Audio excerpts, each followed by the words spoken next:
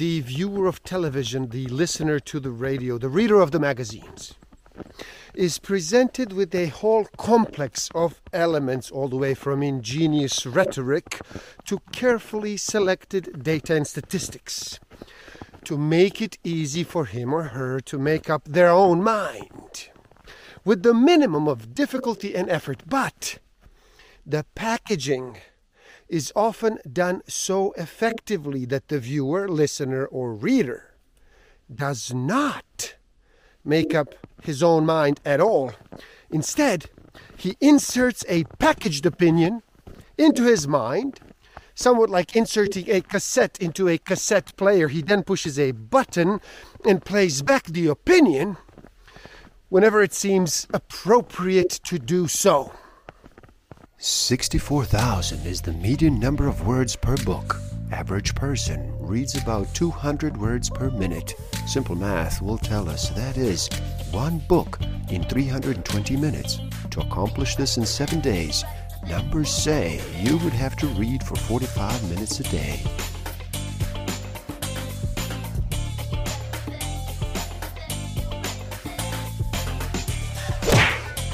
Don't forget to subscribe. Hit that notification button, like, comment, and share. Enjoy. Welcome to the Book of the Week series. Every week as I read another amazing title, I share it with the world. My name is Igor S.F. Walker, and today we look at how to read a book. The Classic Guide to Intelligent Reading by Charles van Doren and Mortimer Adler. So how about you slow down and relax? Reduce all that noise for just a bit. Make that choice and decide to listen.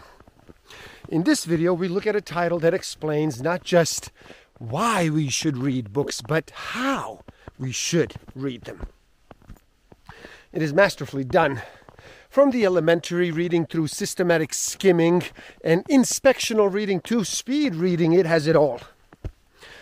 Stick around till the end. I will share with you some tools I do have in use that will help you tremendously in this game of life.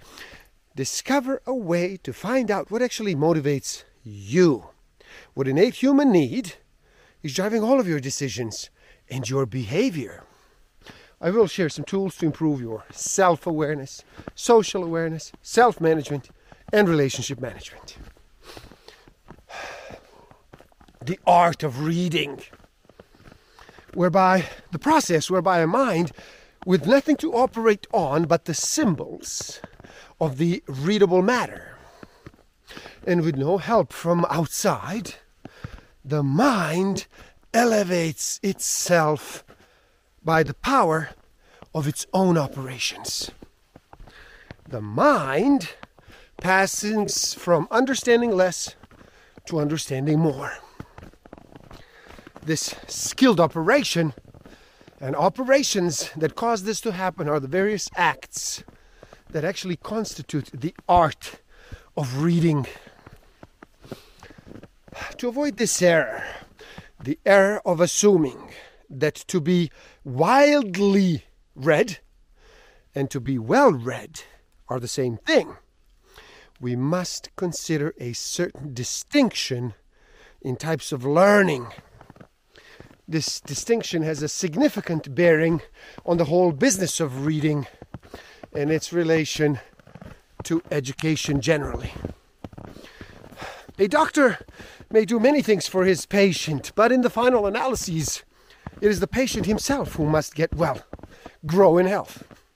The farmer does many things for his plants or animals, but in the final analysis, it is they that must grow in size and excellence. Similarly, although the teacher may help the students in many ways, it is the student himself or herself who must do the learning. Knowledge must grow in their mind if learning is to take place. The difference between learning by instruction and learning by discovery, or as we prefer to say, between aided and unaided discovery, is primarily a difference in the materials on which the learner works. For those of us who are no longer in school, we have observed that it is necessary, if we want to go on learning and discovering, to know how to make books teach us well. In this situation, if we do want to go on learning, then we must know how to learn from books which are absent teachers. Language is not a perfect medium for the expression of thought, because one word can have many meanings, and two or more words can have same meaning. We can see how complicated it is, the relation between an author's vocabulary and his terminology. One word may represent several terms, and one term may be represented by several words. Any old book contains facts that are somewhat surprising to us because they are different from what we know. But when you are reading for understanding, it is not that kind of novelty that you are seeking. Your interest in the author himself, or in his language, or in the world in which he wrote, is one thing. Your concern to understand his ideas is quite another thing. It is this concern that the rules we are discussing here can help you to satisfy, not your curiosity about other matters. If you say that you know what the author means, but can only repeat the author's sentence to show that you do, then you will not be able to recognize the author's proposition if it were presented to you in other words. The reader who has not seen through the words to the proposition they do convey is likely to treat the equivalent sentences as if they were statements of different propositions. Reading a book is a kind of a conversation. You may think it is not a conversation at all because the author does all the talking and you have nothing to say. If you do think that, then you do not realize your full obligation as a reader, and you're not grasping your opportunities. As a matter of fact, the reader is the one who has the last word. You must be able to say with reasonable certainty, "I understand," before you can say one of the following things: "I agree," or "I disagree," or "I suspend judgment." These three remarks exhaust all the critical positions you can take. We hope you have not made the error of supposing that to criticize is always to disagree.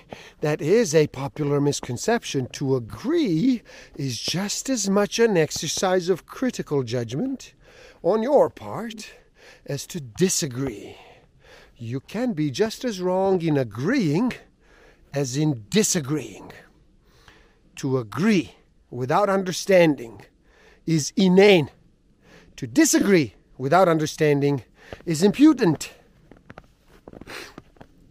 The child is a natural questioner. It is not the number of questions he or she asks, but their character that distinguishes him or her from the adult. Adults do not lose the curiosity that seems to be native human trait, but their curiosity deteriorates in quality. They want to know whether something is so, not why. But children's questions are not limited to the sort that can be answered by encyclopedia. What happens between the nursery and the college to turn the flow of questions off, or rather to turn it into the dollar channels of adult curiosity about matters of fact? A mind not agitated by good questions cannot appreciate the significance of even the best of answers. The task falls mainly on you. It is you who, henceforth, must do all the work and obtain all the benefits. You will not improve as a reader if all you do read are books that are well within your capacity. You must tackle books that are beyond you. Only books of that sort will make you stretch your mind, and unless you stretch, you will not learn. The reward, of course, is of two kinds. First, there is the improvement in your reading skills that occurs when you successfully tackle a good, difficult book. Second, and this in the long run is much more important, a good book can teach you about the world and about yourself. You learn more than how to read better. You also learn more about life. You become wiser. There is no limit to the amount of growth and development that the mind can sustain. The mind does not stop growing at any particular age, only when the brain itself loses its vigor.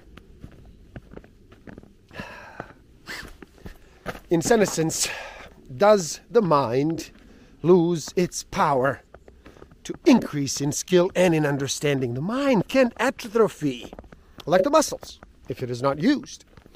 Atrophy of the mental muscles is the penalty that we do pay for not taking mental exercise. Television, radio, and all the sources of amusement and information that do surround us in our daily lives are also artificial props. They can give us the impression that our minds are active because we are required to react to stimuli from outside. But the power of those external stimuli to keep us going is limited. They are like drugs. We grow used to them, and we continuously need more and more of them. Eventually, they have little or no effect. Then, if you do lack resources within yourself, if we lack them within ourselves, we cease to grow intellectually, morally, and spiritually. And when we cease to grow, we begin to die. And there you have it. How to read a book. Please, do help out. It is easy. Simply like this video. Like it, so more people can enjoy it. Share it. Spread the word. Do leave a comment and share your thoughts. Start a conversation. Subscribe to my channel and stay up to date. And the link to this book is in the description below. So buy it and read and never stop learning. Especially learning about yourself and nature. So gift yourself by taking the free human needs test on my website and then find out what actually motivates you. What innate human need is driving all of your decisions and your behavior. And if you feel you are ready to improve your self-awareness, social awareness, self-management, and relationship management even further, do check out my Master of Life Awareness program. The links are in the description below. Thank you. Love and respect.